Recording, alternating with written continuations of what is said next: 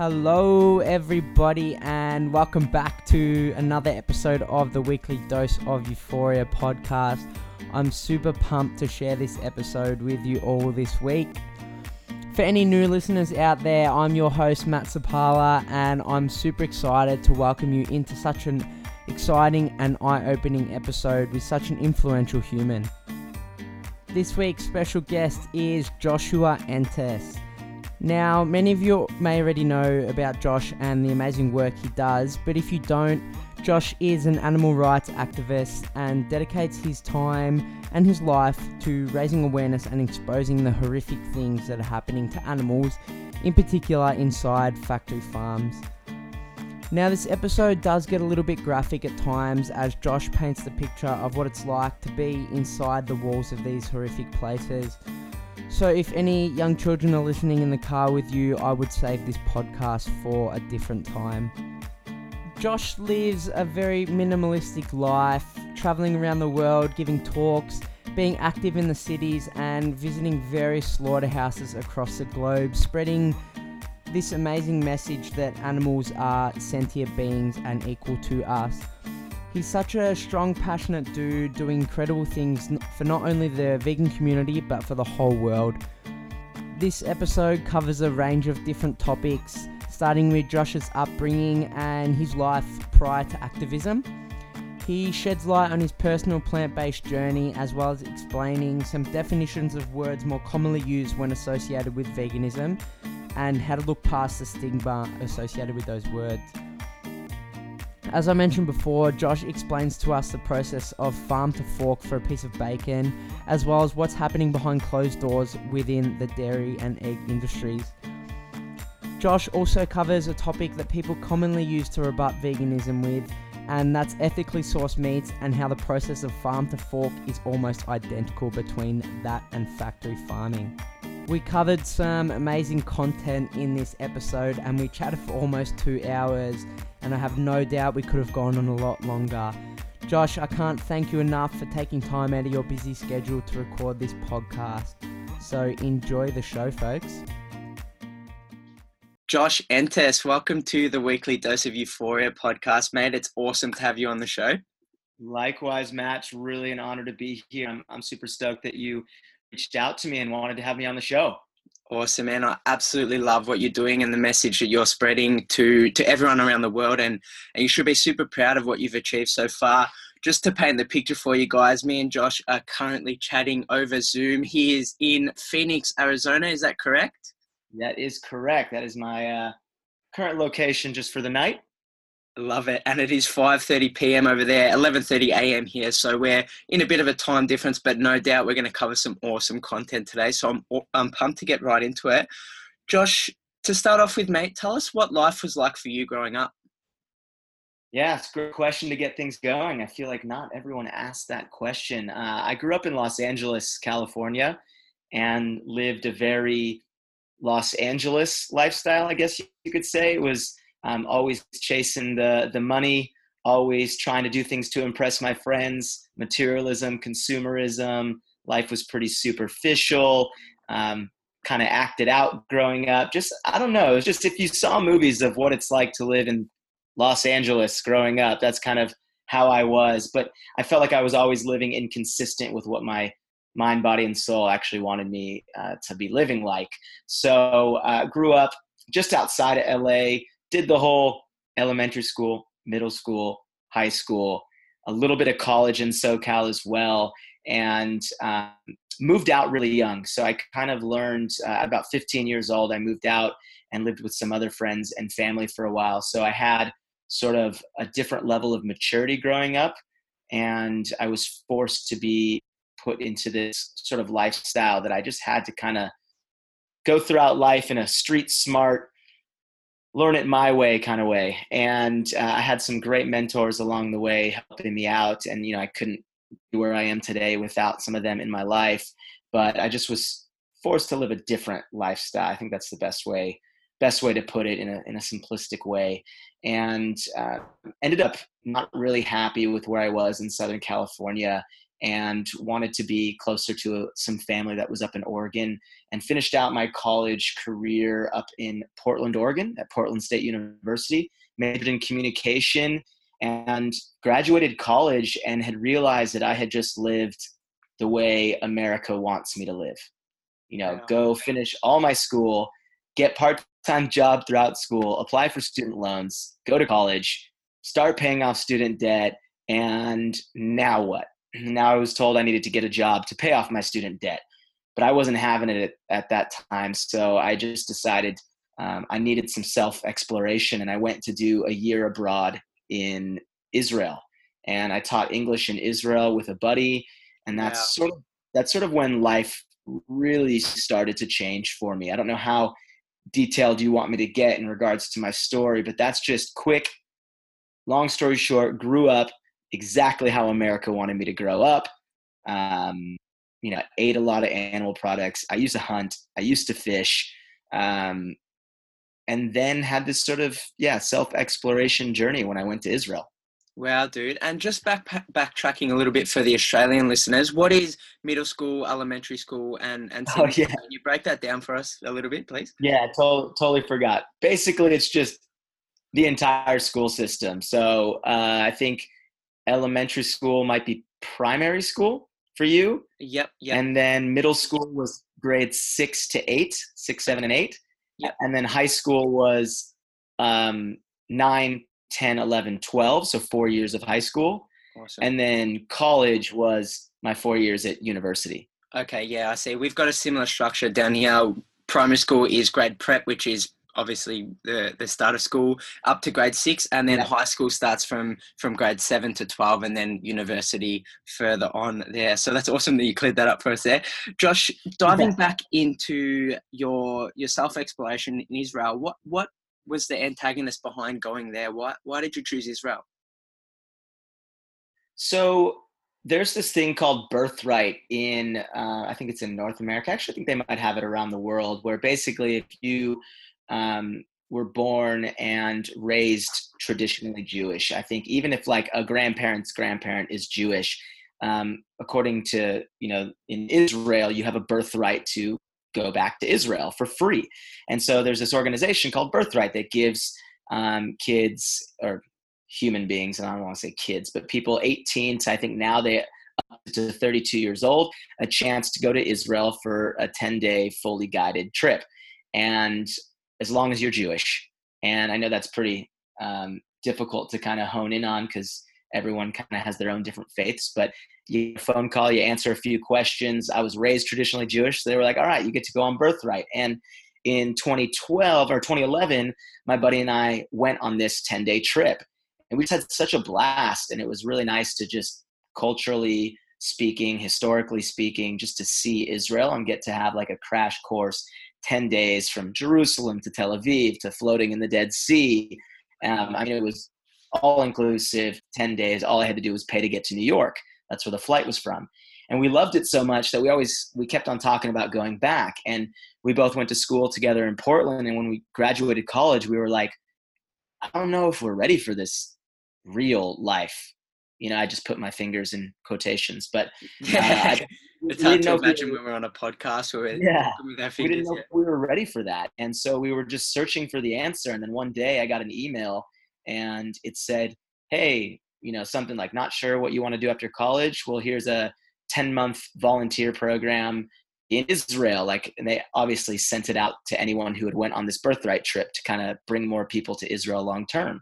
Wow. And I was just like, dude, I went to class, I messaged my buddy, and I was like, here's this might be our answer. Let's escape the real world for a little and go live a fantasy life teaching English abroad for a year.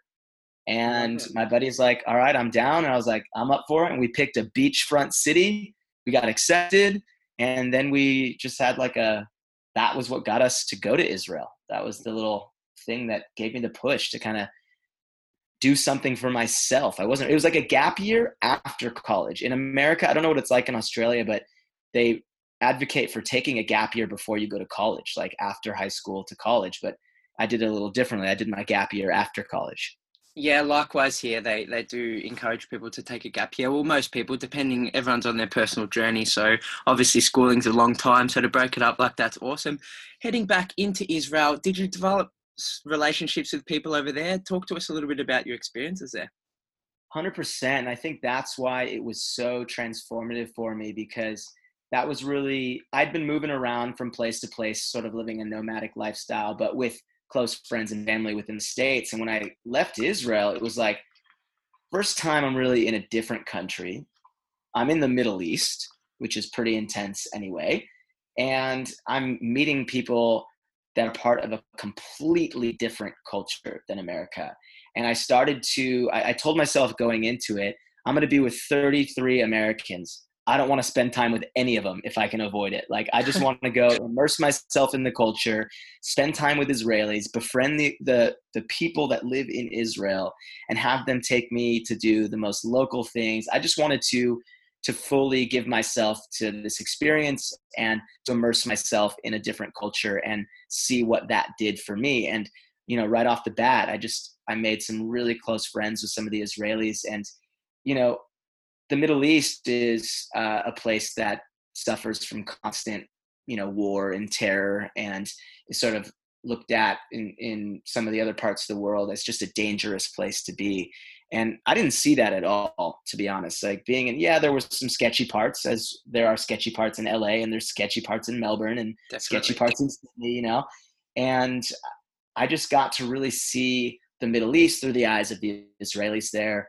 And they live, I always say, the term YOLO, you only live once. Yeah. Well, I used to say that super cliche when I was in college, and YOLO, and like didn't really know what it meant. And the Israeli culture, like the Israeli people, they truly live YOLO. Like they live every single day to the fullest, because they don't know if there's going to be a war that breaks out there, or if there's going to be an act of terror or this or that. Like, there's a lot of stuff that's going on in Israel.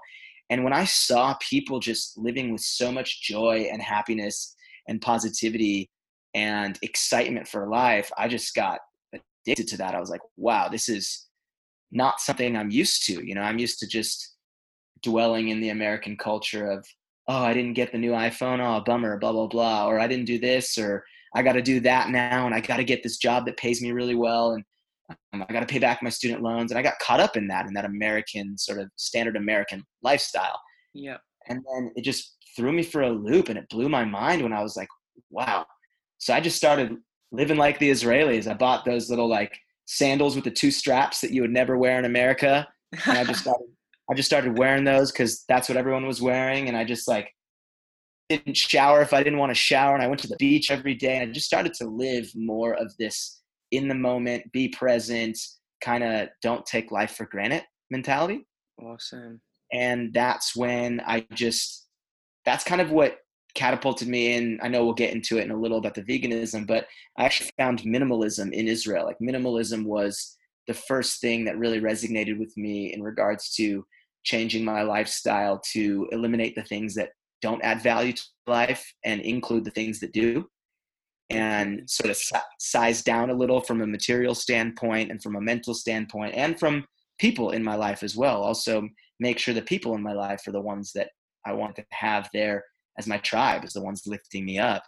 And just had a beautiful experience. And plus, Israel is absolutely gorgeous, and the food is amazing. And historically speaking, it's just unbelievable and goes forever. And so it was the first like extremely life-changing moment that I have, like, that I can pinpoint, like, yep, that's when my life truly changed. Awesome, dude. And I love how you brought that up, because as soon as you start to surround yourself with people who are going to make you grow or give you a new outlook on life, you suddenly adopt their philosophy, and you feel better off for it. So I love that you shared that with us, man. And just backtracking a little bit back to your childhood, you touched on it briefly before. What sort of foods were you consuming growing up? And when you were a kid, did you ever question where the food on your plate came from? Yeah, it's a good question. I never really questioned my food, to be honest. I think I was so conditioned, and I believed all the commercials and the Happy Meals to get my toy out of the box, to go get that quick little cinnamon roll from Burger King. I think it's Hungry Jack's where you are. Like, that's just where my mindset was at. So I don't think I ever questioned it until I was older, really. But I was eating, literally, if you've heard of it, the standard American diet, the SAD diet. I was eating probably fast food 5 to 6 times a week. Wow. Maybe at least a meal a day came from fast food. About a mile down from my house, we had a shopping center with about 6 different fast food restaurants, like Pizza Hut, Burger King, Taco Bell, McDonald's, and then like 2 other burger joints or something, all just right by my house. And it was frozen meals from the grocery store because they were inexpensive. And I grew up in a single parent home, and it was just sort of, what could we do to save some money here and there? And it was just TV dinners, fast food with the occasional home cooked meal, or if I went out to people's homes, tons of chicken fingers and fries, tons of burgers. That was just my go-to. Breakfast sausage sandwiches, eggs, bacon. I just ate it all, and lots of it. Very animal-based diet. It was, I would say, 70 to 80% animal-based. I never ate vegetables growing up. Like, my grandparents were so shocked when I started to, live a vegan lifestyle and eat whole food, plant-based, and start to consume these veggies, because the only veggie I ate growing up, like potatoes and maybe carrots. Wow. And it was just all animal-based, and I just went for whatever tasted best. And I love the point that you raised about people that live in a low socioeconomic area. The fast food is so appealing because it's so cheap, and it's just so easy and convenient to go grab that $4 burger or $3 burger, and dinner's done for the night. Whereas eating a whole foods plant-based diet or whole foods diet in general takes a lot of work, and unless you're really conditioned to what to do, then it can be expensive for you. So Oh, absolutely. And then with the whole dollar menu, like, go get a burger and fries and a drink for 2 people and you're at $6. It's unbelievable. it's just so appealing for that sort of market, isn't it? Awesome. Going along your journey, like, what was next? When did you find this wonderful thing called veganism? Yeah, so I came back from Israel, obviously just a new human being, and didn't really want to go back. I had a big connection there, but I was also really motivated to make some change in my life, and kind of had this moment when I got back, super big reverse culture shock. Like, coming back from Israel, living in the Middle East, adopting this, like, you only live once, be in the moment mentality, and then coming back to America was so tough. I was living on my own for 10 months. I got to do whatever I wanted to do. Now I had to rely on other people. So I had this sort of really down moment when I was like, all right, what do I do? Do I continue this lifestyle, or do I get a job? And I kind of broke down and said, hey, I'm in student debt, lots of it. Maybe I should get a job and hunker down for a little and figure some stuff out. I had also met a girl in Israel at the time, and we were doing long distance when I had come back. She was living in Washington, came back from Israel. I was living in LA. So I was like, you know what? I'll get a job. I'll figure stuff out. And I ended up I'll just getting stop you there, Josh. Can you paint the picture from Washington to LA, the distance, sort of how far it is? Yeah. So if you look at the West Coast of America, Washington is the top state, which borders Canada, and California is the bottom state. So it's about a 2.5-hour plane ride from Los Angeles to Seattle. So quite difficult. Yeah. It wasn't just a train ride away. It'd be a long train ride. So got down, got a job in corporate sales. I was selling merchandise to summer camps in a family business, which was really nice, and started to learn the art of sales, which fast forward a little is what really helped me into my activism career, but I'm sure we'll get into that. Definitely. So got into the sales career, did the office life for a year, but during that year I was just like, I'm not having it. Like, I got to do something else. I got to make a change. And so that's when I sort of contemplated with doing something, either moving up to Washington to try the relationship, or having her move down to Los Angeles to try the relationship. And I had ended up making the decision to move up to Washington, and I wanted to work from home. So I brought that up with my company, and I was like, hey, I will be so much more productive and make so many more sales if I work from home, and I want to try this. So they had let me, thought they'd give it a shot, and I moved up to Washington. But in that time of like packing everything and getting everything ready to go to Washington, this is where veganism came into play. This was when I was living with my buddy at the time and one of my best friends in the Valley in Los Angeles. And we were on this, he had pretty much found minimalism as well. And we were like reducing everything that we had in our life to only the things that added value to us. So we were really doing some sort of mental exploration of being like, what, I had to take inventory of my life and like what was adding value. And we were starting to realize that there were certain foods that probably weren't adding value to our life in regards to being healthy. And I grew up with some severe stomach issues, had really bad IBS, irritable bowel syndrome, had pretty bad acne here and there growing up. So we both were like, all right, how can we exercise more? And how can we feel better based off the foods that we were eating? So we did the whole let's eliminate gluten diet. Let's try eliminating gluten and seeing if that doesn't add value, which we felt a lot better. He was vegetarian for a little and, lived a very euphoric sort of lifestyle, which he told me. And I was like, oh, I want to try that. So I started to eat more veggies. And I was like, all right, let's eliminate alcohol for a little. And we went on this sort of elimination diet fad. We were like, all right, I'm feeling better eliminating this food or that food or this food. And then we were just Googling healthiest diet and veganism came up. And it kept on coming up over and over and over. And so we looked at each other and we were like, you know what? Like, don't really know what veganism is, but you down? And we just like high-fived each other and we're like, all right, like we're vegan now. And then came the research and I was like, all right, this is what it means to be a vegan. And at the time I thought veganism was just a diet choice. Yep. And I went vegan for health. I wanted to take better care of my health. And that was sort of that moment, sitting on the couch. I don't have some really cool, like life-changing vegan moment, but we just were sitting on our couch, Googled healthiest diet, veganism came up, high five, we're vegan. And I really like just going back into the process of elimination, how you sort of did it sustainably. I'm a big one for sustainable changes, and it doesn't work for everyone, but my personal journey was a sustainable one. I was eliminating foods over time, and then all of a sudden it got to a point where I just felt like I didn't need those foods to survive. And similar to you, mine was from a health perspective, and I'm sure along your plant-based journey you do find other motives. It starts with health, but then you start to become more aware of the environmental impact, the animal agricultural impact, and all the other impacts that your food has on the environment. And we're going to dive into that into a little bit. But what was next, Josh? Tell us a little bit more. Yeah, and it's good that you brought that up because I truly believe that, everyone's got a different pain point as to why they might go vegan, or different wants, needs, desires. You can kind of relate it to sales. Everyone might want to buy this product for a different reason for them.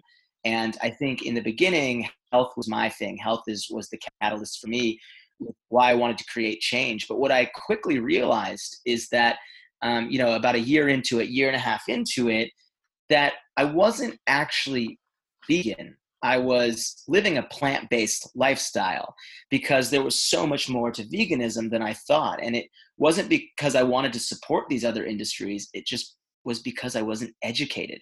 I was still innocently ignorant. So during that year and a half journey of being vegan, as so I thought, of eating a vegan diet or a plant-based diet, I was still buying products tested on animals. I was still wearing their skin and their fur.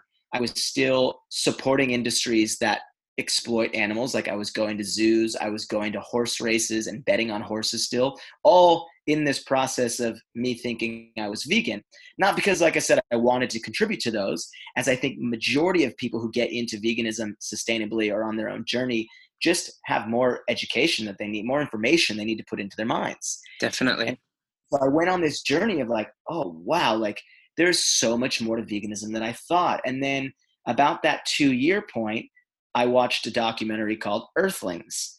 Are you familiar with Earthlings? I haven't seen it, no, but I've heard a lot of awesome points about it. So for the listeners at home, can you dive into what Earthlings is about and how it impacted you? Yeah, so Earthlings is a very powerful documentary. It was produced and released in 2005, so it's an old one. And it was narrated by Joaquin Phoenix, super big actor, directed by Sean Munson, really big animal rights advocate as well. And this documentary, it's like, I always say, it's the worst horror film out there, and it's all reality, like it's all true.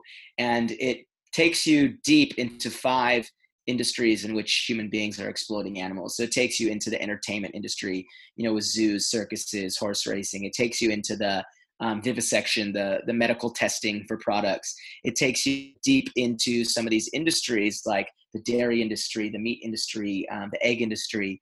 And it basically just lifts the curtain off of all these industries and shows you what's inside. Wow. It kind of puts glass walls over, surrounding all of these industries so you can see everything. And I remember sitting in my apartment in Seattle, watching this video with my hand over my face, like not crying. I'm not a big crier, but I was super emotional because I was sitting there like, wow, there is so much more to this lifestyle than I thought. And actually how I've been living is just the diet side of it. It's the plant-based diet. That's why I look back at it saying, yeah, I went plant-based for the health, but veganism isn't a diet choice. Veganism, I had all this thought in my head. I was like, veganism is an ethical framework. It's an ideology. It's a way of life, because there is so much more to the animal exploitation industries than I had really thought. It wasn't just about what I put in my mouth. It's about what I put on my body. It's about the industries I support. It's about where my money goes. My dollar was a vote.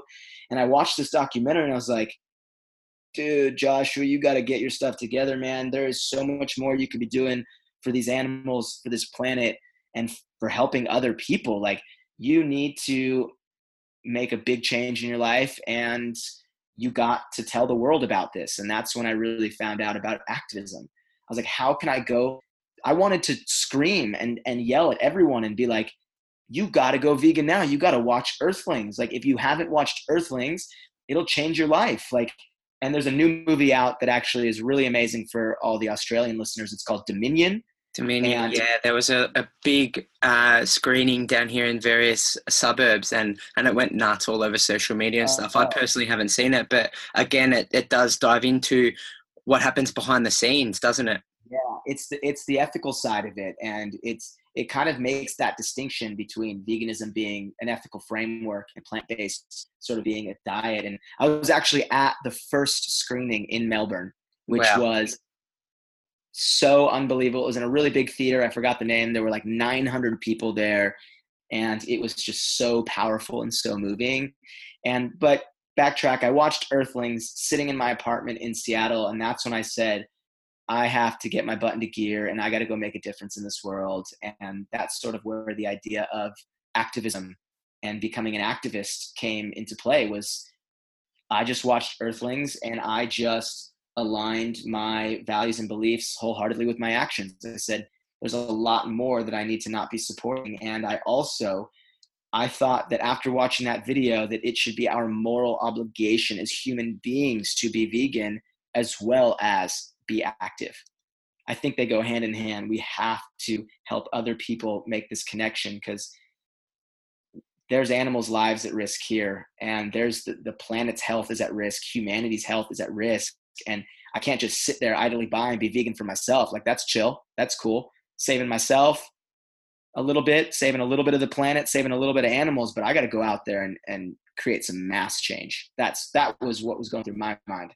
Definitely, dude. And I love how you touch on that, because the common stereotype, I don't know what it is over in the US, but in Australia, is that vegan, or the whenever people hear the word associated with vegan, they think the people are pushy, they push their opinions, and they just don't really have any time for anyone else's opinions. But when you're hearing that point of view, that you just found this amazing way of life, and you're trying to spread the word and really know how much you can make a difference just by your voice and impacting that, then people might understand that the opinions aren't pushy. They're just trying to get you to open your eyes to this wonderful way of life. Would you agree with that?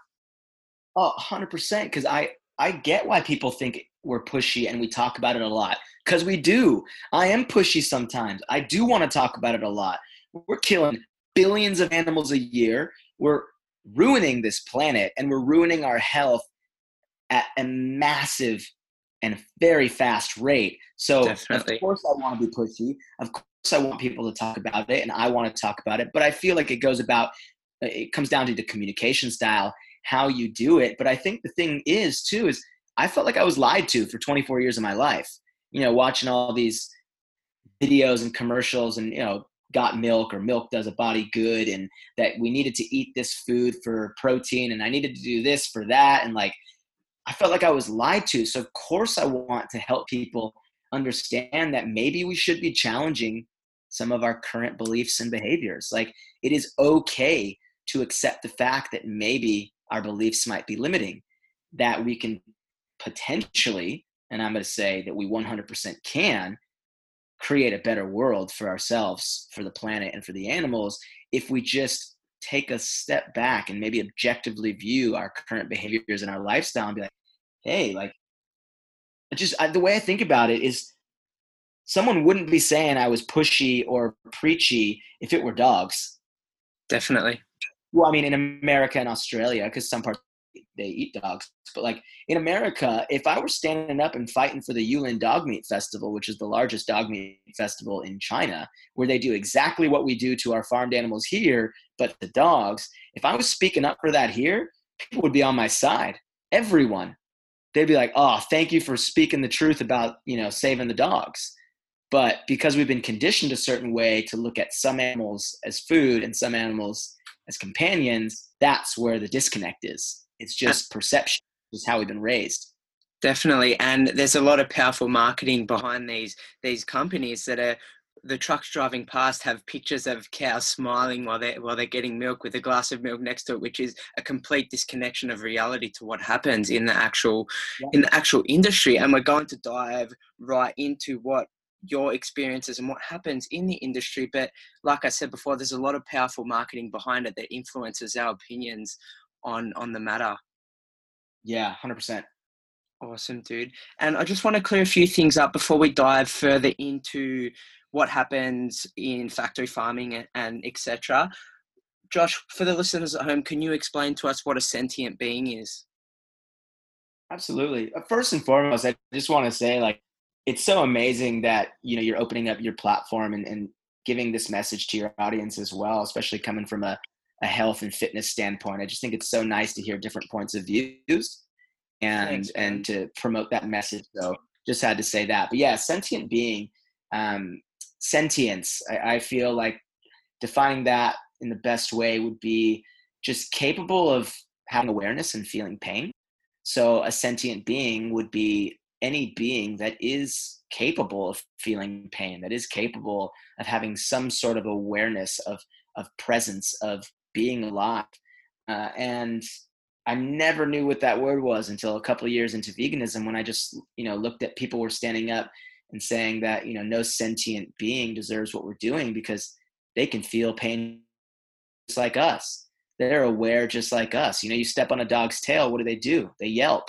We can see the fear in our animals' eyes if we get mad at them. Like, we know these are sentient feeling beings. So that's the best way I would describe that. Awesome. Hit the nail on the head for us there, Josh. And I love the fact how you were referring back to dogs, because in the US and Australia, we see these as superior to other types of animals, but in fact, they're not. And people are so disconnected to the pet they're sitting next to what's on their plate. And I really want to give people the perspective of what actually does happen from farm to fork and how that piece of food gets onto their plate. So would you be able to take us through that experience and your experiences of what happens, of how a piece of bacon gets from a farm to a fork? Absolutely. And I'm really glad you brought up bacon first, or pig's flesh, because I've been inside of many different killing factories and animal harming factories, like dairy industry, bacon industry, egg industry, chicken for meat industry. But I think I had one of my most powerful experiences on my last travels inside of a pig slaughterhouse. So the day before, I actually, if you want, and this is why it works out so perfectly. The day before, I was in Vienna, Austria, and I was doing some activism there. And we had gotten one of the organizers had a relationship with one of the local pig farms there. Just a friendship to where we can come tour the farm and see the operations there.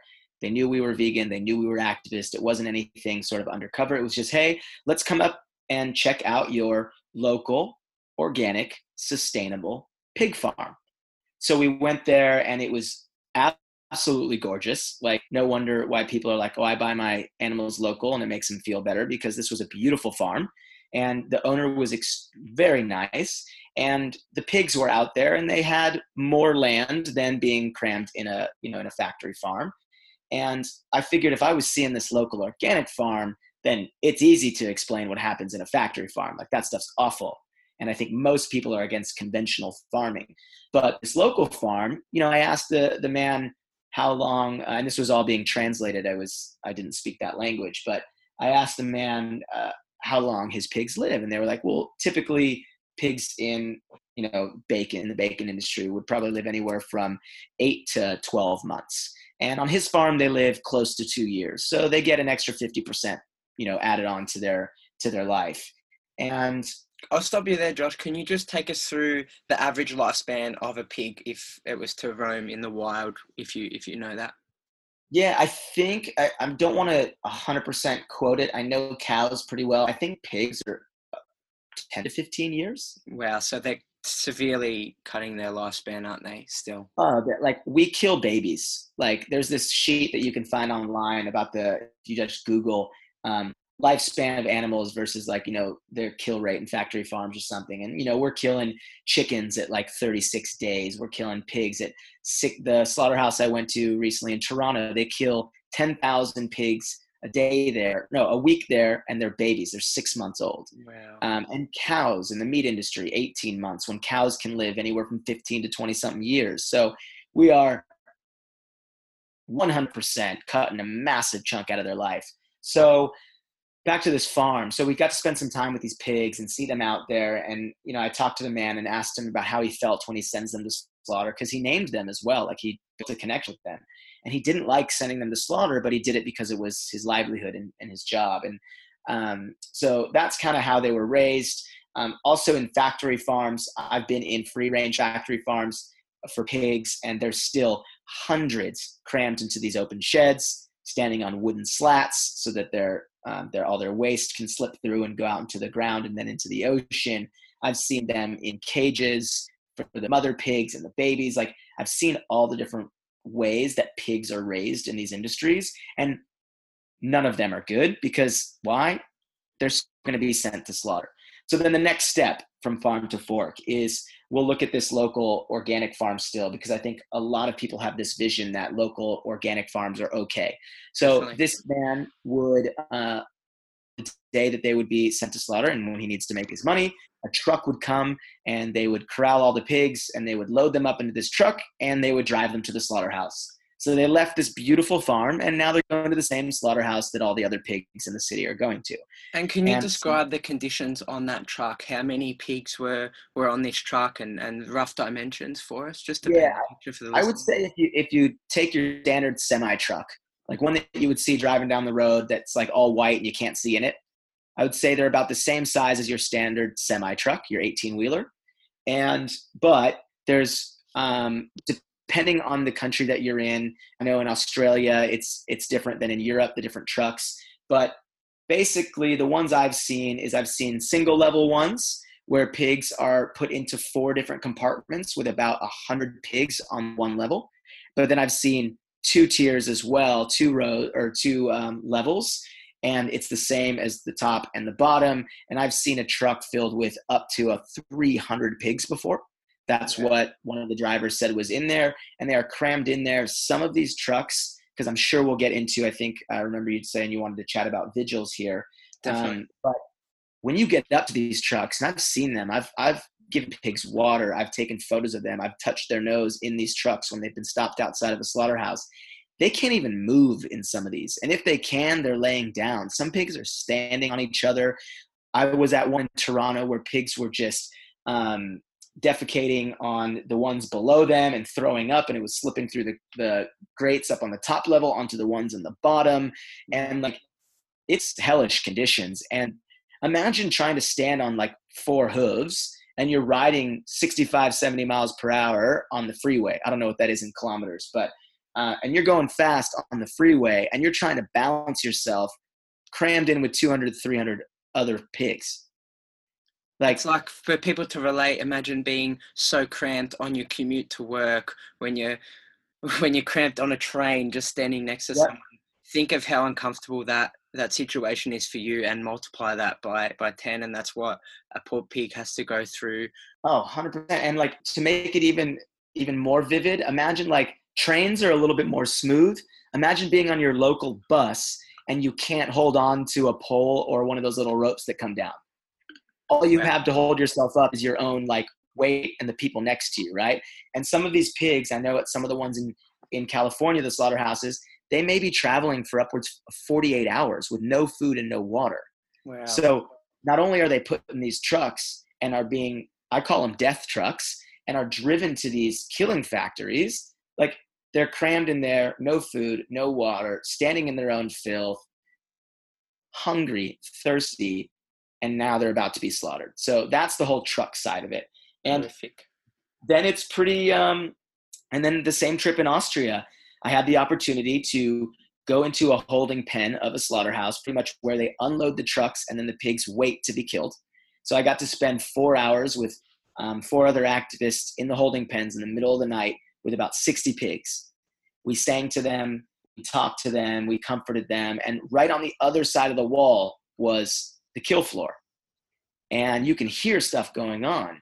And then 3 of us actually got to go into the kill floor and watch all 60 of them be killed and film it and document it so that we can put out some videos and hopefully share their story with the world and shine a light on these industries. And these were some of the same organic local pigs that came from your Joe the farmer down the street who lets his pigs run wild, right? They're still being stunned, because that was the first section, stunned with an electric prod that they put on both sides of their head, sends an electric current through them. It's supposed to render them unconscious. Then they're shackled. I'm just going to go through this really quickly and not be super vivid about it.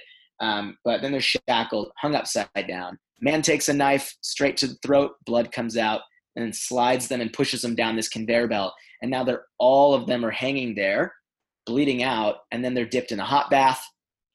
And this boiling water bath is just supposed to soften the skin and take the fur off.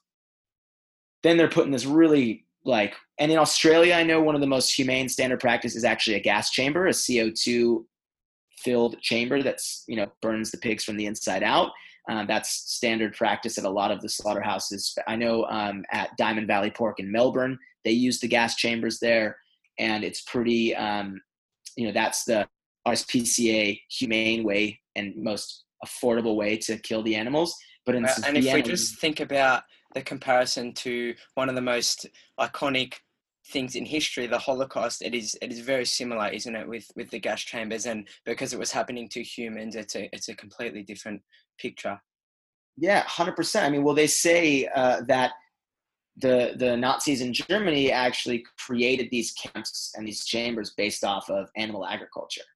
Wow. So they got the ideas how to transport human beings and how to kill people and do this based off of how we were already treating our non-human animals. So yeah, these places are horrific. I've been inside of them in most, I think all industries I've been inside of the slaughterhouse and been able to see how this goes down. And I will tell you, no animal wants to be there. They fight as hard as they can to avoid being in that situation, as would you, as would your dog, as would your cat. Like, we always get that fight or flight. That's just in our nature. Our human animals and non-human animals, like, we have that fight or flight mentality. So we know what to do when we're in a situation. They can hear the screams. They can smell the blood. They can feel the fear. Like, these animals don't want to be there, but because human beings still value taste and make that an important part of their everyday life, we contribute to these industries with our dollar because we just haven't taken a moment. Majority of people haven't taken a moment to look at these animals in regards to their value at life and their right to be here just as much as our right, and just as much as our dog's right, or our cats, or our bird. Like, it's just an awful, awful thing to see, and to understand that I contributed to that so long, just so unconsciously. Like, I don't blame anyone until Einstein, I think, said it, those who have the privilege to know have the duty to act. Yeah.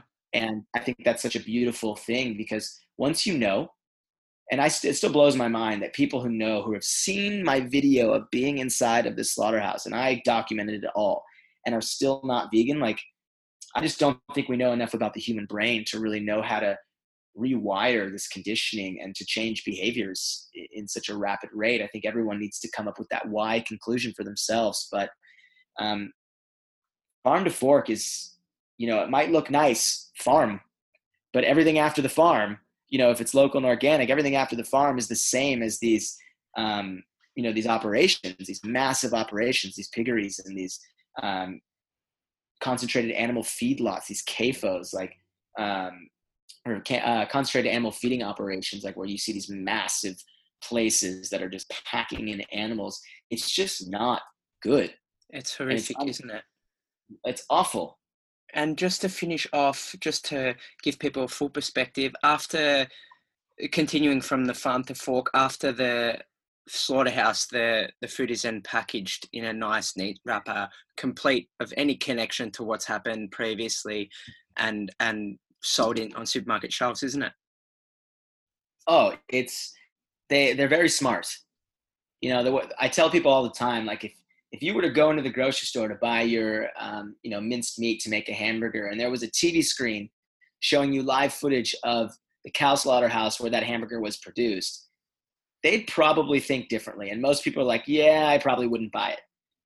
Why do we buy it? Because it's out of sight, out of mind. No one wants to think they've been doing something bad or contributing to something that might be unethical and immoral. Like, we don't want to think that we're bad people. And I don't truly think that we're bad people. I think we actually have a lot of love in our hearts and a lot of compassion, and are capable of extending that to all beings. We're just trying to break through those years of conditioning. And, we have to neatly wrap it. Like, I saw them putting stamps on the pig's body saying, okay, this part is this part is bacon. Like, we call it bacon for a reason. If we called it the stomach flesh of a pig, which is what bacon is, I'm sure that doesn't sound as appetizing for people. Definitely. But, we use these euphemisms and we call these products what they're not actually. Like, we call it a hamburger. No, it's cow flesh. We call it bacon. No, it's pig flesh. We call it chicken. No, it's chicken flesh. Like, let's start calling it what it is. Like, we call it milk. No, that's the mammary secretions from a cow, from a bovine animal. Like, that, it's filled with pus and whatnot. Like, we just are so disconnected, and we've been so brainwashed, myself included, that I understand why the majority of the people haven't made the connection yet. Definitely. Like, this is ingrained in our lifestyle. 3, 4, sometimes 5 meals a day. It's just, boom, this is what I eat, this is what I get, and that's it. 100%. And the disconnection is such a big part. And you did touch on before about dairy. I know some people may think that they're making less of an impact, which they definitely are by not eating meat. But take us through what happens behind closed doors in the dairy industry, just for the listeners at home. Oh, yeah. Dairy industry is one of those industries, along with the egg industry, that's hidden from us more than the rest. That's why you see a lot of vegetarians, and a lot of vegetarians who think that they're making the ethical decision because, cows just produce milk, right? So if cows just produce milk, then I can take their milk. But we got to take a step back. And when I had this realization and learned about the dairy industry, and actually went onto a dairy farm and got to see inside of the milking parlor and all this and that, like, why do cows produce milk? I had to ask myself. Well, they're mammals. We're mammals. Why do we produce milk? We produce milk for our children. Human milk is the perfect concoction for a human baby. Like, everything that's in there is meant to be the sole food for an infant child, right? A human being. And cows do the same thing. They produce milk for their babies. And everything that's in that milk, the fats, the hormones, the proteins, the lipids, like, that's all meant to take a, 80-pound bovine animal, a baby cow, to like 400 pounds, 500 pounds. It's meant to grow them rapidly. And we're feeding that to ourselves. And then you got to kind of look a little step back here is, how do cows produce milk? Well, first, they have to be pregnant. They have to give birth. Like, we just don't give milk. We have to be pregnant as human beings. We have to be pregnant. We have to have a baby, and then we produce milk for that baby. Same thing goes in the dairy industry. So now when I thought about it, I said, well, if cows produce milk for their babies and we're demanding their milk, then are we taking away their baby's milk? And, upon further investigation and looking into this, which a lot of people do, 100%. But to go a step even further back, I don't know why I'm going backwards now, but how do these cows become pregnant? The demand is so high. These animals aren't just running around on the farm and, doing it naturally. Another one of those two quotations with my hands. They are being forcefully impregnated. They're artificially inseminated. There's like a metal utensil that they, end up taking bull semen and putting it in this, like on this rod, and sticking a hand all the way into the anus of these cows, these female cows, and then inserting this rod into them and then artificially inseminating them. And they actually call these machines rape racks in the industry. Wow. Like it's tough to see what we do to these animals. And there's a missing word here. It's just consent. Like we just are not asking these animals for permission.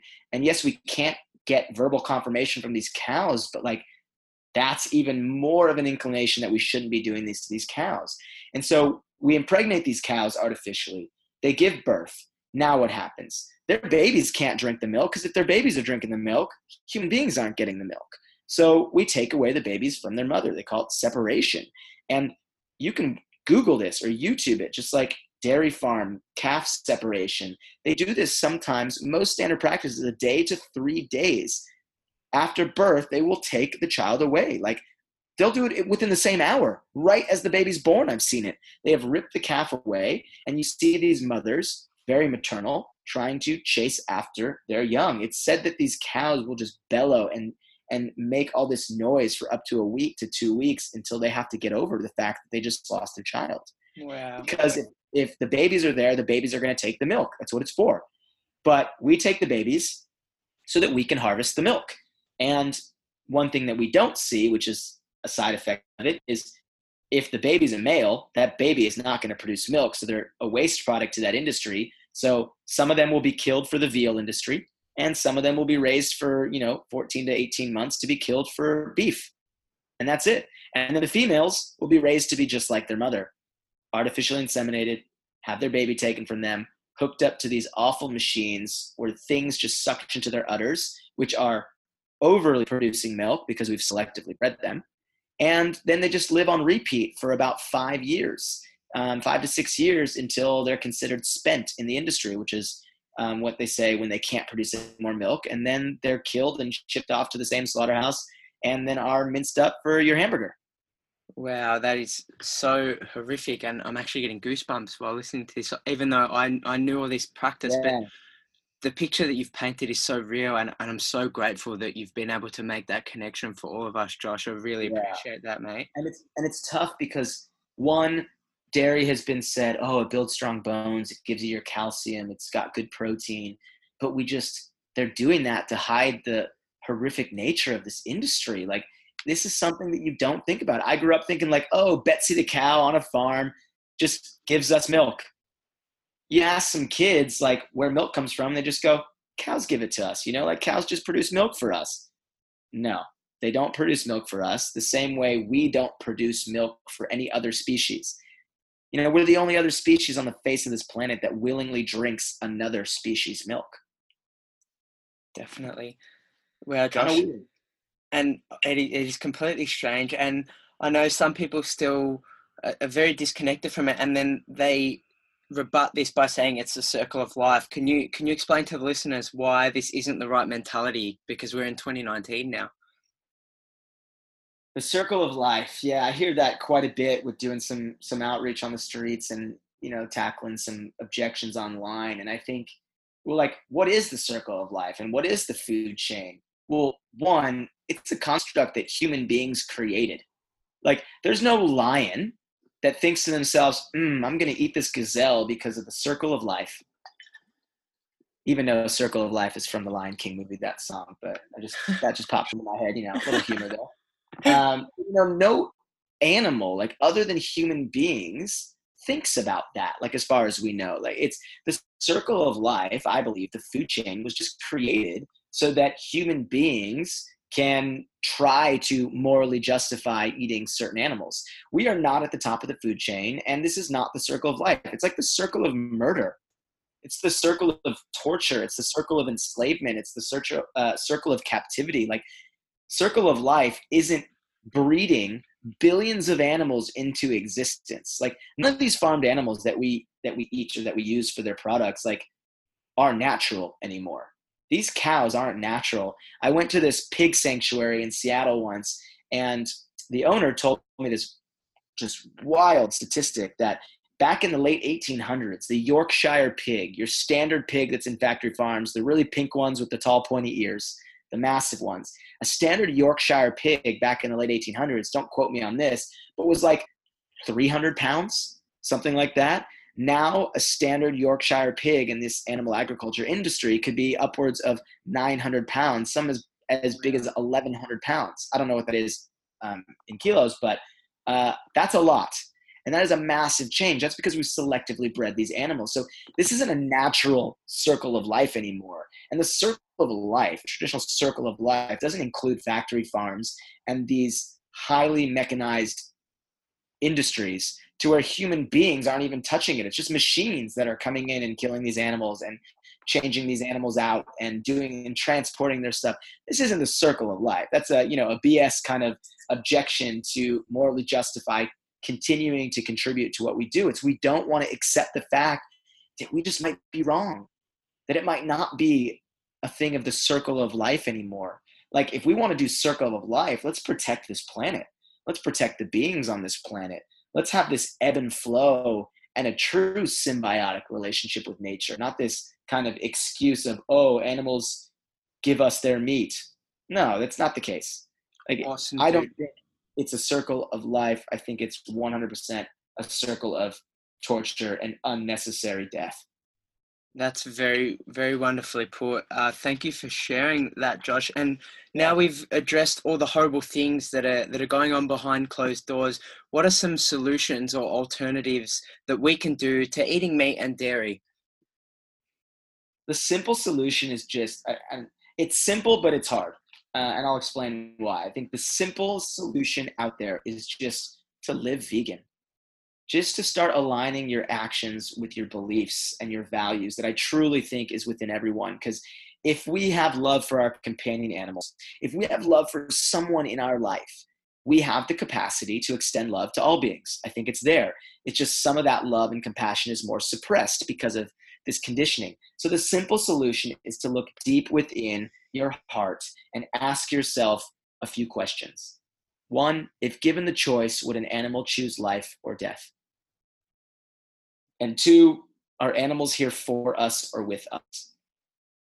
And the simple answers to both of these are they're going to choose life.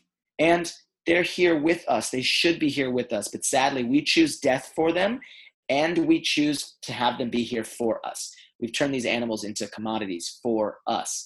And look within your heart. Ask yourself, would I want this done to my own dog or to my cat? Would I want this done to myself or to another human being? Would I want to put any being through this torture just so that I could please my palate when there are so many other options out there in regards to pleasing your palate? Like we eat the same 4 or 5 animals, yet there is endless amount of plant species out there that we can be eaten and mixing together to eat some pretty delicious foods. So I would say look within your heart, find that compassion that I know is there, and just really work on how you can extend that to all beings. Veganism's simple. It's an ethical framework, but everyone's got to come up with that why. Everyone's got to make that connection. I believe everyone has that switch in their brain that when it's flipped up, that's vegan. I can't flip that switch for you. No one can flip that switch for you. I can hold your hand and walk you down the path to flip the switch and give you motivation and inspiration and education. But ultimately, everyone has to choose this for themselves. And that's how we have sustainable, lasting, lifestyles of a vegan lifestyle. So I think first and foremost, dig deep. If anything resonated with you and what I talked about today, if you had this vivid picture painted in your mind about being inside of this factory farm or this slaughterhouse or any killing factory, if you had that picture in your mind, that should be simple enough to be vegan. And then the help is out there. And the next step is just to educate yourself. Like I said, 2 years of my vegan journey, I was still supporting some industries, not because I wanted to, just because I was uneducated. So educate yourself. There are so many resources out there, documentaries, books, websites, YouTubes, podcasts, so much knowledge out there that will just expand your consciousness. Because I think it's literally just about coming to a new state of consciousness and understanding that there's a little bit more to life than we actually know, that there's just a little bit more love that we can be giving, a little bit more compassion, a little bit more kindness, a little bit more justice and respect and freedom that we could be giving to not only ourselves and our closest friends and our family and the rest of humanity, but to our non-human animals as well and our planet. I think all of these are linked.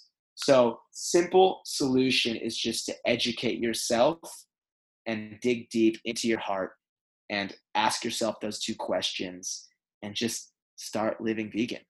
Awesome. And I know you touched on before, if anyone out there did resonate from something that Josh has said in this podcast, I know he's more than happy to help you on your journey, as am I. If you have any questions about transition or just questions about anything, don't hesitate to shoot them across to both of us. I know that it's not capable for everyone to just flick the switch and go overnight, but if we can get people eating more plants in the process, then that's a step forward in the right direction. Would you agree? So, I agree and I disagree, and I'll tell you why. I'm a realist as well, and I understand that if we just look at habit change, sustainable habit change and behavior change comes from slowly showing up and taking action on a daily basis until we can reprogram our brain to have a different habit, which turns into a different behavior. I'm well aware of that.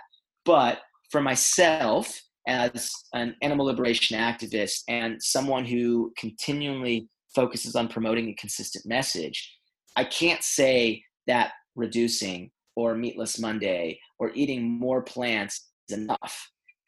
I can understand people on this journey 100%, and I truly know that not everyone can switch overnight. That 14-year-old kid who lives at home and their parent buys all their groceries and is having a really hard time conveying the message and their parents maybe won't let them, that's probably extremely difficult for someone to just snap their finger and be vegan.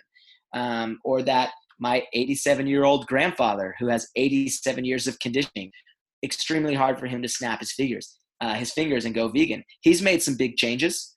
He's incorporated a lot more plants, which I always congratulate people for, but I never say it's enough, because I think in any social justice movement, we have to have a consistent message that, I'll use this for example, if we want to not contribute to these industries, veganism is the only way. Because reducing, even if you eat meat only once a month, you're still contributing to the pain, suffering, torture, and death of an animal. I'm well aware that it's an amazing thing and people are getting there. And if it's on their sustainable journey, I just can't be one to promote that. I can only say, how can I help you get there quicker? Awesome. I love that. I love that point that you raised there, Josh. Excellent. Yeah, because I'm a realist. I understand it's not happening overnight. Look at my journey. I do a little show of hands in one of my talks about how many people went vegan overnight. And it's usually about 50% of the people. So everyone who didn't raise their hand, I kind of call them out and I say, hey, you had your own journey towards veganism, right? You got to put yourself in the carnist's shoes. But then I say, for everyone who still raised their hand with going vegan overnight, you still had a vegan journey. We all had a journey leading up to veganism, unless you were just like my little nephew now has never had a bit of animal products in his system. He's been born into this world as a vegan, as his mom being vegan. So like, he's the special case, right? So everyone else had their own vegan journey. And I do always congratulate people, say, that's amazing that you're eating vegan 4 nights a week. How can I help you get to 7 nights? Or how can I help you get to just living vegan? I love that approach, and I love how you've dedicated your life to helping people along their journey and achieve the success or achieve the main goal sooner. I really do love that, and that obviously goes into your life as an activist. And just for the listeners at home, can you explain what an activist is and what your role? Yeah, I think the easiest definition for an activist, you can look planetary rights, Black rights, women rights, animal rights. An activist is someone who actively engages in creating change.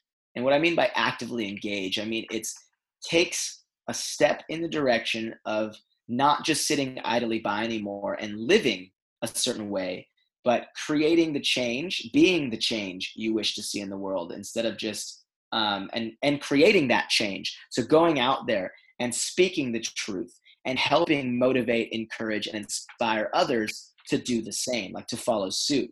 Because like I said in the beginning, it's one thing to just be vegan. Like if all of us just went vegan and didn't become active and didn't actively engage in speaking the truth and shining a light on these industries and being there to help motivate and support people, we would not be where we're at today with the number of vegans in this world, or with any social justice movement. You know, you look at the civil rights movement, you look at Martin Luther King. Like Martin Luther King was an activist. He not only lived in alignment with his values and beliefs, he actively engaged in creating that change. He went out there, he stood up for what he believed in, he spoke the truth, he made a powerful speech or speeches, and he was that support system and encouraged people to do it. So I think activism is any way that you can get out there to evoke change. Awesome. Hit the nail on the head there, Josh. And what sort of activities do you get involved in as an activist? Can you talk us through those things? Yeah, wow. I think there's endless amounts of ways that we can get active, but specifically for me, I started my activism journey on social media with like a food blog on Instagram, and I went by the name This Little Vegan at the time, and just posted really good pictures, some whole food plant-based meals, and talked about veganism in a positive light, and took the health side of it. That was a form of activism, so online activism. Then I got into leafleting at different festivals where we go out there and we pass out different brochures and flyers. Then I found Direct Action Everywhere, DXE, which is a form of activism where we go disrupt and we challenge the system from a legal standpoint as well, where we do a couple different disruptions in grocery stores and shine a light on these industries, bringing awareness to the public. Then I found the SAVE movement, which is where we bear witness. We attend vigils where we go to these animal harming and killing factories and we bear witness to the animal suffering, where we stop the trucks, we give the animals water, we give them love and comfort, some of the only love and comfort they'll ever experience, and we take photos and videos to share their story with the world. Then I found Anonymous for the Voiceless, which is an organization which I'm actually doing my current tour right now with. We specialize in street activism. You may have seen any of the listeners. It started in Melbourne, Australia back in 2016. We set up in a cube formation, a very artistic demonstration with people wearing the white Guy Fawkes masks, standing in a cube of people holding computer screens or TVs that are showing footage of animal agriculture or signs that say truth. And then we have a team of outreachers engaging in public conversation. But there's so many other forms of activism: marches, protests. Then you have more direct action where you're doing lock-ins, going into these facilities and locking down and bringing media attention, liberations, liberating animals and bringing them out of this darkness and into the light. I can go on for days, but there's so many ways that we can get active in the animal rights and liberation movement. Fantastic, Josh. And I know a lot of people would be wondering, how do you make money to survive? Like, obviously, you don't earn a wage by being an activist, do you? Can you talk us through that process there? Yeah, I think that's one of my most asked questions for the last 18 months is, how do I afford to do this lifestyle? And I think first and foremost, minimalism helped me not attach success and put a lot of emphasis on making money. Like I kind of separated myself from this idea that I needed to have a lot of money to be successful and to be happy. So that was a first start. And I think I went into this knowing that, hey, if you want to go change the world and you want to make a difference and you want to put your boots on the ground, it's going to be a lot harder to make some money doing it because not many people are doing it right now. It's happening. The activist movement is growing in every social justice movement, but like activists are always the smallest percentage of the movement. Like that's just how it is. So what I did is I did it pretty smart. I read a bunch of books on personal finance and budgeting and self-help and just trying to really create this, and forge this really good relationship with money. And I told myself 2 years before I actually set out on my first tour where I became a full-time activist, I was like, all right, I'm going to start paying myself first. It's this old ancient kind of mantra to live by with your money. Pay yourself 10% first. Anytime you get a paycheck, anytime someone gives you $100 birthday cash, or someone gives you this, take 10% of that and put it in your own separate fund for you before anything else. If you got to adjust the other areas of your life, you got to do that, but pay yourself first. So I created this little folder called my passion project. And at the time I didn't know what it was, but I just started paying myself first into that passion project and building up money. And then a year out, when I had the idea of what I had called the Compassion Tour, I was like, boom, now I have an intention set. I know what I want to do. I created this budget. I expected that a year's worth of travel around the world, living how I wanted to live, was going to be roughly, we'll just say $20,000. So I was like, all right, I got to save this money so that I don't have to rely on making an income, because it's going to be very difficult, which it was, and it still is. So I saved more than that and budgeted so well to the where I only spent like a fourth of what I had budgeted, because I had hosts taking care of me. I think I was hosted like 290 or 300 days out of the year on that first tour. Awesome. I had people cooking me food, and, I would cook food and buy food for other people. It was this ebb and flow, but I budgeted so well, and doors just started to open. I also have a Patreon, which is like a crowdfunding site for content creators. So people can actually pledge a monthly amount to support content creators and to support activists like myself, people who are doing this journey. And I have different rewards for different tiers. You pledge $10 a month, you get access to my photos archive, to where you can use my photos as your own for animal rights stuff and like something like that. So my Patreon brought in a consistent like $400 a month throughout last year. That's food. $4 a month, if you budget right, is my food. And I was only paying for food and travel and some accommodation. So, and my Patreon is, going up, it's going down, and it's, you can't rely on $400 a month. I've had, I reached out to a few companies. I tried to be smart in the beginning and said, hey, I'm looking for some sponsors. Would anyone be willing to sponsor me? I reached out to 5 companies. One said yes, and I got $1,000. Wow. Now, I could have reached out to 100 and got 10, but I didn't. And I'm going to do that for the next time. And there's so many ways that we can get creative to make money, because I think in this movement, if you're driven by money, then you're not in it for the right reasons. That's an awesome point that you touched on there. Right? As with anything, like, we need to separate ourselves from money being the end goal. Yes, we need to pay our bills. We need to support ourselves and our family. But I'm a single dude with just a little bit of student debt left, not really many bills, no home. And I have 2 suitcases with all my stuff. So I didn't really have many outgoing expenditures. So I could focus on living a little bit more minimally in regards to my finances.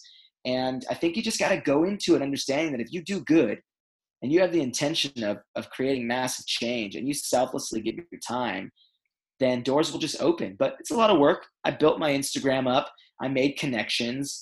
I had restaurants here and there give me free meals and support me, and got one-off donations here and there. Or like when I was in Sydney, the organizer, I give all my talks for free. Every single talk I give 2 a week in every city that I go to. And like one of the Sydney organizers was a legend and created this donation thing and ended up raising $400 for me to give my talk. And that's all my food for the month. That's massive. Wow. So I think you just take what you get and you work on creating new ways to earn money and put it out to the universe, and know that things will work out. And worst case scenario, I go back home and I get a job. That's not going to happen. But worst case scenario, if you just accept that that's what it is, trust the process and enjoy the journey of getting out there and creating change. It's a tough life, but it's so worth it. Dude, your story is so inspirational, and I know people are getting goosebumps like I am listening to the podcast. Is there any way that my listeners can contribute to what you're doing and help raise awareness? Where can they contact you to find some things? Yeah, absolutely. So the easiest way to contact me would probably be either Instagram message or email. And my website is simple. It's just joshuaentis.com. I set up coaching calls as well. If anyone really wants to get into the nitty gritty and have some longer talks, I offer that up there. I'm always responding back to every single direct message on Instagram. It might take me a little bit more time, but I that into my daily practice. It's something that I've always wanted to do, is just to be there for people. So yeah, people can connect with me there. If people wanted to support me, I always say first and foremost, just follow me online. Just follow my journey, because the more people I have on my side, the more supported I feel. And that helps a lot when I'm kind of tirelessly moving from city to city. And when I go on a live stream, the more people I have in there and the more smiling faces I see and positive messages, the better I feel. But financially speaking, Patreon is a great way to kind of be engaged and feel like you're supporting not only myself, but the journey and the mission. So that's just patreon.com/Joshua Entis. All that information is on my website under the support page as well. So I detail that in there as well. So I just think, connect with me on Instagram, connect with me on my website, send me an email. I like to be as open as possible, and come to my workshops. If I'm ever in your city, I'll be coming back to Australia and doing a little bit more of Western Australia. I'll be coming back to Melbourne, coming back to Sydney. So if I'm ever there, come out. I'm always down to get some coffee and some food and just meet some like-minded people and to get out there. And another great way to support me and to support animals is to be vegan. So I always say that first and foremost too. Fantastic. I love that plug. And I'll have all those in the show notes for you guys. And I know me and Josh, I'll definitely be catching up with you next time you're in Melbourne, mate, if you're down for a coffee. Absolutely. Awesome, dude. Just a particle cinnamon. Yeah, I was actually there yesterday. One of my favourite places in the whole of Melbourne. So a little plug for the cafe in Avondale Heights, Particle Cinnamon. If you haven't been down there, it is unbelievable. Say hello to Zach and Kat. Those guys are spreading an amazing message and doing awesome things with the platform they've created. Oh, they are some of the coolest people I've ever met in my life. That is so cool. So, Josh, you're a full-time activist, traveling the world, spreading this amazing message. Now, this may not be realistic for the majority of the population. So, what are some ways that the everyday person can become more active in their life? Great question. I think first and foremost, the simplest thing we can do is take to social media. Get your thoughts out. Put it on paper. Put it online. And take a photo offline. Take one of my photos. Like I always tell people, just use my photos if you want. I don't care. If you're spreading the vegan message, do it. Take the photos. Overcome that fear of what other people are going to think about you, because that doesn't matter, because you're speaking up for the innocent beings of this planet. And write something on social media and post it. If you have 10 people see it or 10,000, it doesn't matter. You never know who's going to be watching. You never know who's going to be listening. Same with podcasts, same with live videos. Like just make content and put it out there. It's the power of social media. It's the power of a hashtag. It's the power of people sharing content. Secondly, I would then take to social media again, go to Facebook and look up the 3 main organizations that are out there with big Facebook platforms. Anonymous for the Voiceless. They do the Cube of Truth. It's a very easy and accessible way to get active. You can stand in the cube and not say a single thing all day, but still make a huge impact for the animals and be part of something bigger. Find Anonymous for the Voiceless. We're in over 1,000 cities around the world now, which is massive. So go to anonymousforthevoiceless.com, click find a location near you. A map will come up and you'll be able to find that location near you. And they're all over. The next one, the SAVE movement. This is if you're needing a little bit more conviction building. Maybe if you're teetering between going vegan and you need something to kick your butt into gear, head out to a vigil, stand out in front of a slaughterhouse, make a connection with one of these animals in a truck.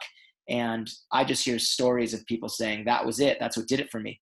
My vegan friend brought me to a vigil. I connected with a pig, a chicken, a cow, and I had to go vegan in that moment. So get out there, bear witness, go hold a sign to show the public that these industries exist. And then if you're looking for something a little bit more loud and wanting to get some feelings and emotions out, find Direct Action Everywhere. They do more protests, marches, disruptions. All 3 of those organizations have really accessible websites that'll help you find a chapter near you and to help you get in contact with an organizer. But social media is key, and just live it. Let your actions speak louder than your words. Live the lifestyle. Eat good. Exercise well. Make veganism look fun. Make veganism look tasty. Make veganism look accessible. And just live the life that you want others to be living. And that's a great form of activism as well. Cook for your friends. Take them to Particle Cinnamon.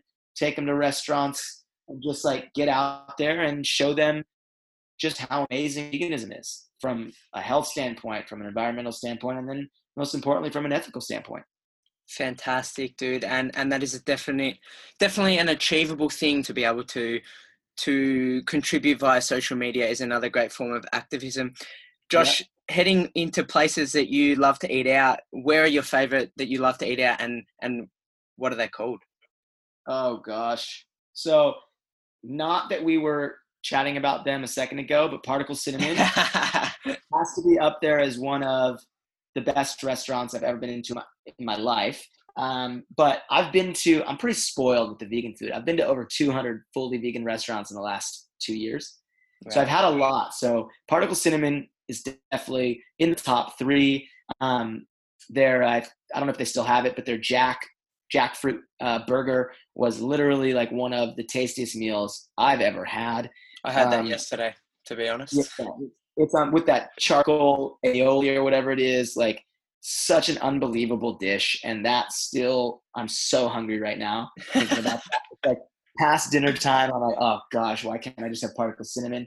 But I also I go a little bit more in depth with that. I look at the environment, the aesthetics, the owners, and Particle Cinnamon nails all of it, just everything from aesthetics to the owners. And they also low-key had menu item named after me, which was the coolest thing ever. It was the Joshua Entis salad. I thought it was so funny, but also so rad. And I just love Particle Cinnamon. But then also in Australia as well, I'll just give my top 3. And in Australia as well, but over in Sydney, is Shift Eatery. Have you ever been to Shift? I haven't been to Shift, but I've heard some awesome things about it, and it's been going nuts on social media at the moment. So they're crushing the game on social media.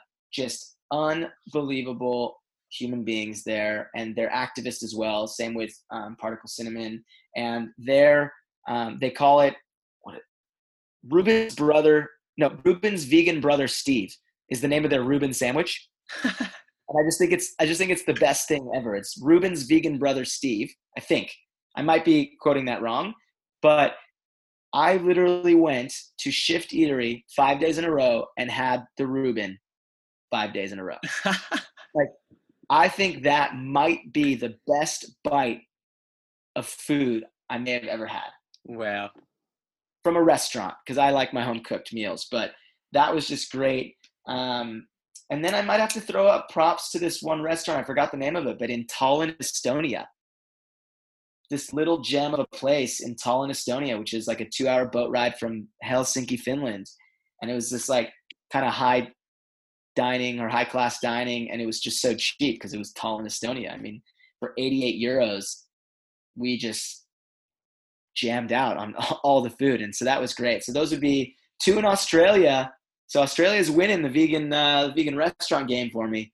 That's awesome to hear that the vegan movement is gaining traction down here in my own city. And Josh, you mentioned before that you love to cook your own meals. What do you eat in a day? The staples. So if anyone listening follows me, they kind of know what my breakfast is. It's my chocolate banana oatmeal. I am notorious for making this for every one of my hosts around the world. So hundreds of people have eaten this dish around the world across 22 countries. And it's just an amazing concoction of oats with boiled banana, some soy milk, cacao powder, pecans or walnuts, depending on what I got, raisins, blueberries, raspberries, and peanut butter. It is like a 700-calorie, jam-packed breakfast, and I eat it almost every single day. Wow. That sounds amazing. It's epic. Like if you wanted to get the recipe, there's a really embarrassing video on YouTube. It's like one of my first YouTube videos. If you just go to my page and go all the way down to the first video, it says chocolate banana oatmeal, super embarrassing video of me, but the recipe is there. Or just send me a message and I'll give it to you. It's amazing. And then I would say my other staple, I like to be consistent with what I eat. I just like it's just easy for me to shop. I love the taste. It's healthy. I love the way my body feels. So I like to eat as close to whole foods, plant-based as I can. My other staple is a boiled Japanese sweet potato. I like to boil it instead of bake it. Just feel a lot healthier when I do that. And then I will steam up broccoli, red peppers, carrots, tofu, and chickpeas, and mix that all in with a little bit of salt, pepper, garlic powder, and some cayenne, and that's it. Dude, And it's just, they're so simple, but they are making my mouth water. oh my gosh, it is like the simplest, cheapest dish to make, and it just piles your plate because I always put way too much broccoli and way too much tofu, and it's just like a meal for six, and I can just sit there, and your body knows what to do with it. Like, it's just the nutrients are there. I feel like it's touching upon everything, and I just love it, and I make that all the time.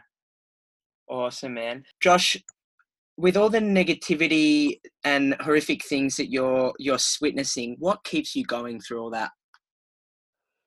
It's a really good question because I focus a lot of my time and energy now on um, positive mental attitude and self-care.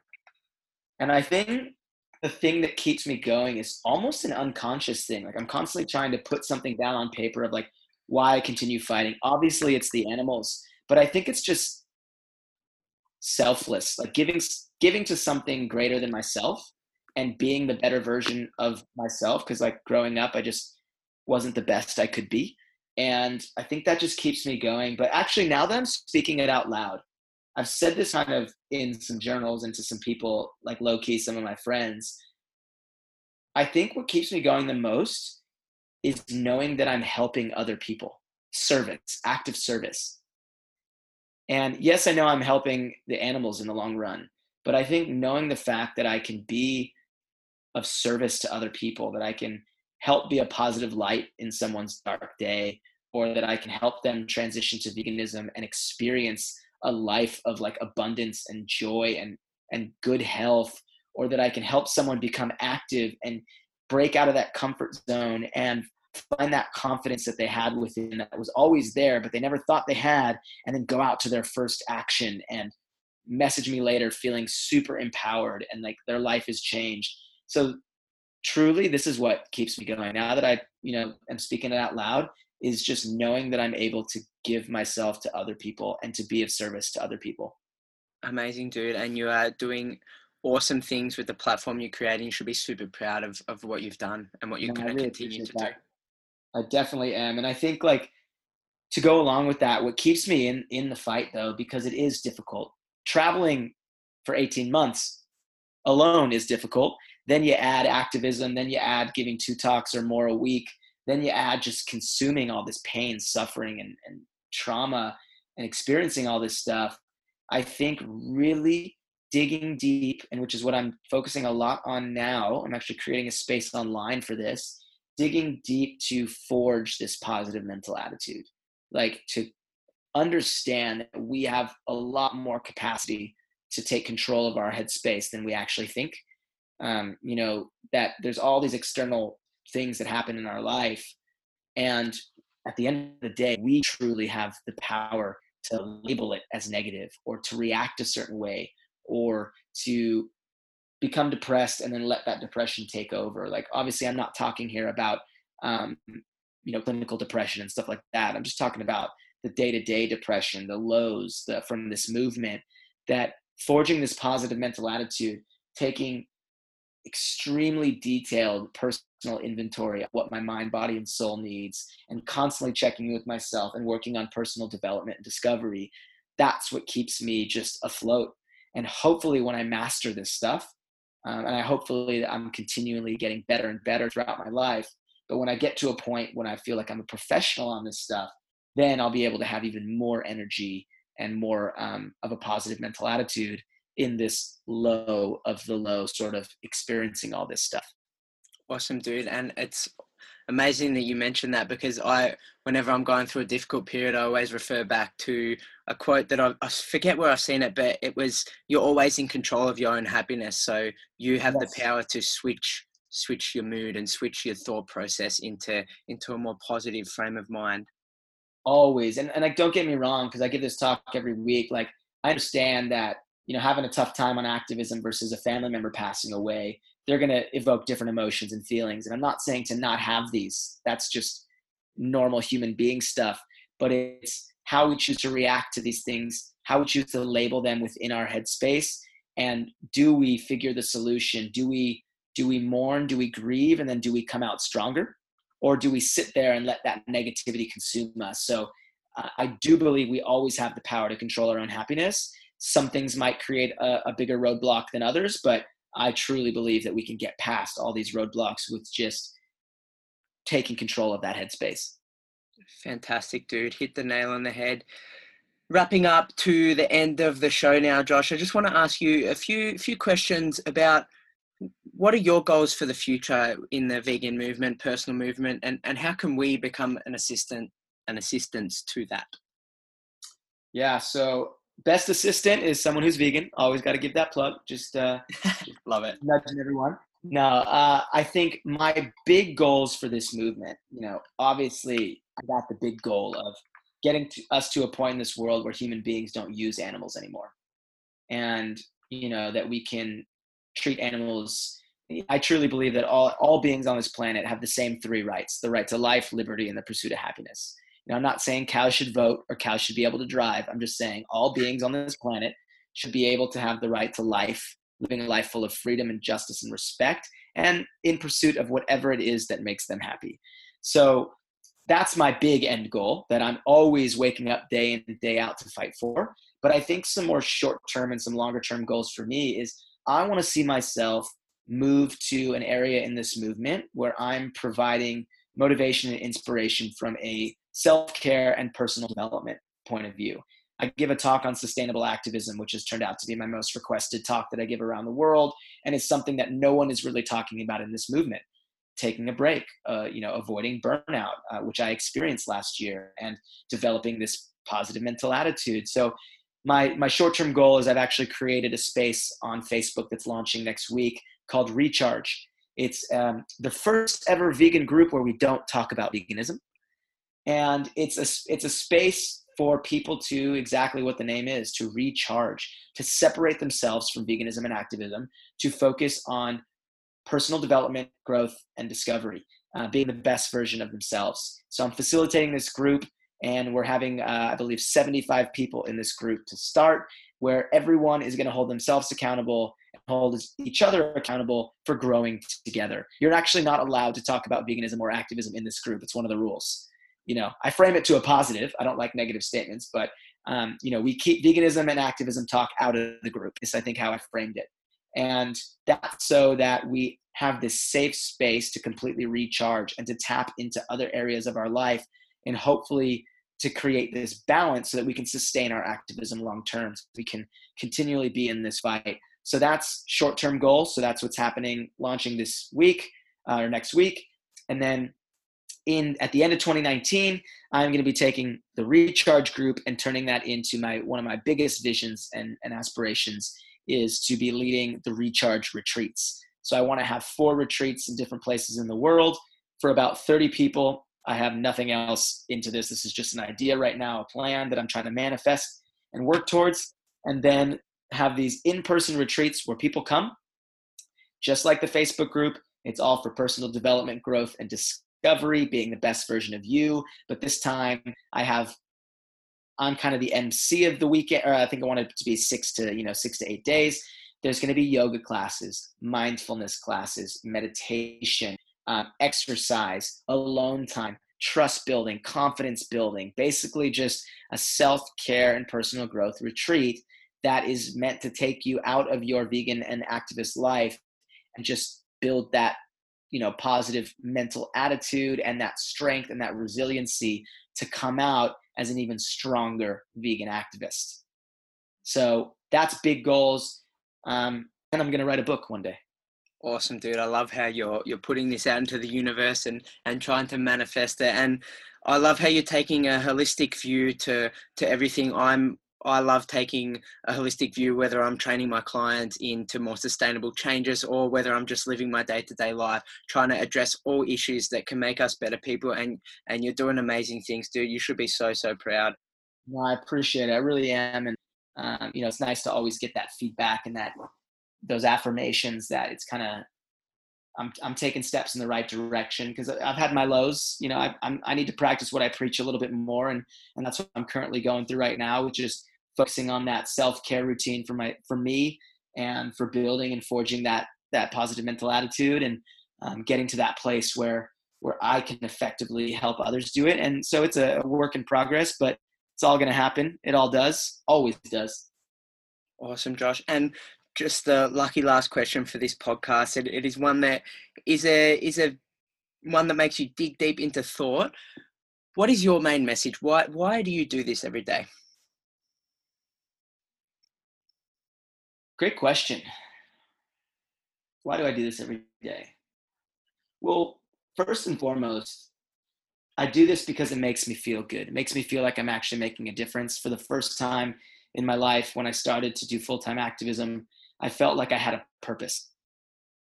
I truly, we search through our lives and like, what's my purpose?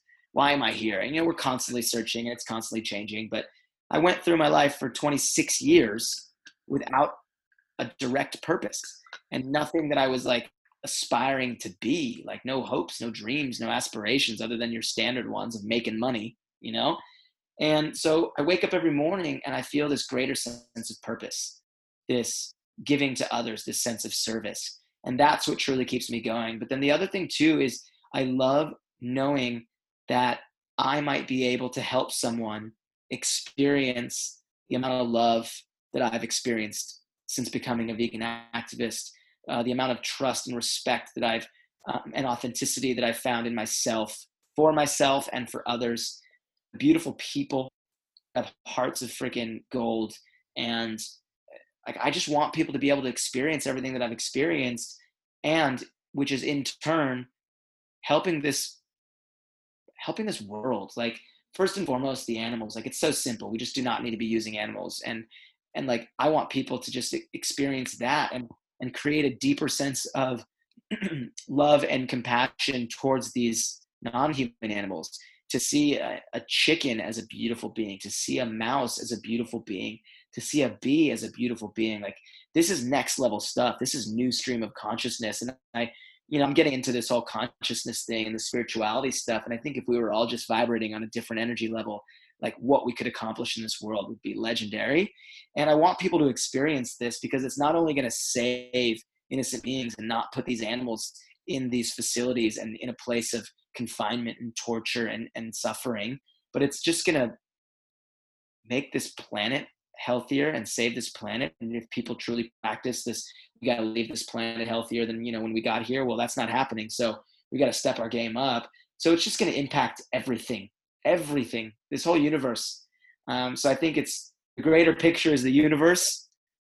It's just making this universe a better place and hopefully having a healthy place where animals aren't being exploited and being used, and people are tapping into their heart and opening up their heart and expanding their consciousness and creating more abundance and positivity in their life. I know this was a deep question to ask. I could probably go on for a while about it. I just, hope you pulled something out of that. I pulled out an enormous amount of points there, Josh. Coming up to 2 hours of chatting, and I feel like we could have chatted for a whole lot more, mate. But I really just want to thank you for devoting your time into making it more aware to the general public about the things that are happening inside or behind closed doors and how we can make a greater impact into a better, healthier world. And Josh, you're doing amazing things with the platform you created and you've worked so hard for, and I'm just grateful for your time and to be able to meet you, mate. No, thank you so much. I really am so happy that I took the time to respond to this email. It's not every day I get to be responsive to all my emails, and I just appreciate this opportunity and you sharing with your listeners and your followers my message. And I think if we can always be working to support each other and showing different points of views in this movement, it's going to give everyone a nice, well-rounded sort of knowledge about what's going on, and from the health side, from the environmental side, from the ethical side. And that's just going to help more people check off those boxes in their mind to come to that conclusion for themselves. So I truly appreciate you and having this opportunity. And thank you everyone for listening too. If you made it this far, you're awesome. Legends. Thank you for listening. Hopefully we can connect online or in person, and very interested to hear about your story and how everything's going on for you. Awesome, guys. And I'll have Josh's contact details in the show notes for anyone that wants to get in contact with him. Thanks so much, Josh. Have a good day, my man. You too. Hopefully we'll talk soon. Definitely. Bye. All right. Wow, what an episode that was. Josh, you're such an inspirational person spreading an important message, so keep up the great work, my man. I would love to get some feedback from you guys about the episode or previous episodes that I have released. So just shoot me a DM on my Instagram page. And also, guys, if you have any guests that you think have an inspiring story or are doing incredible things in the community, much like Josh, shoot me a message and I'll try and arrange a podcast with them. I'll see you guys next week on the podcast.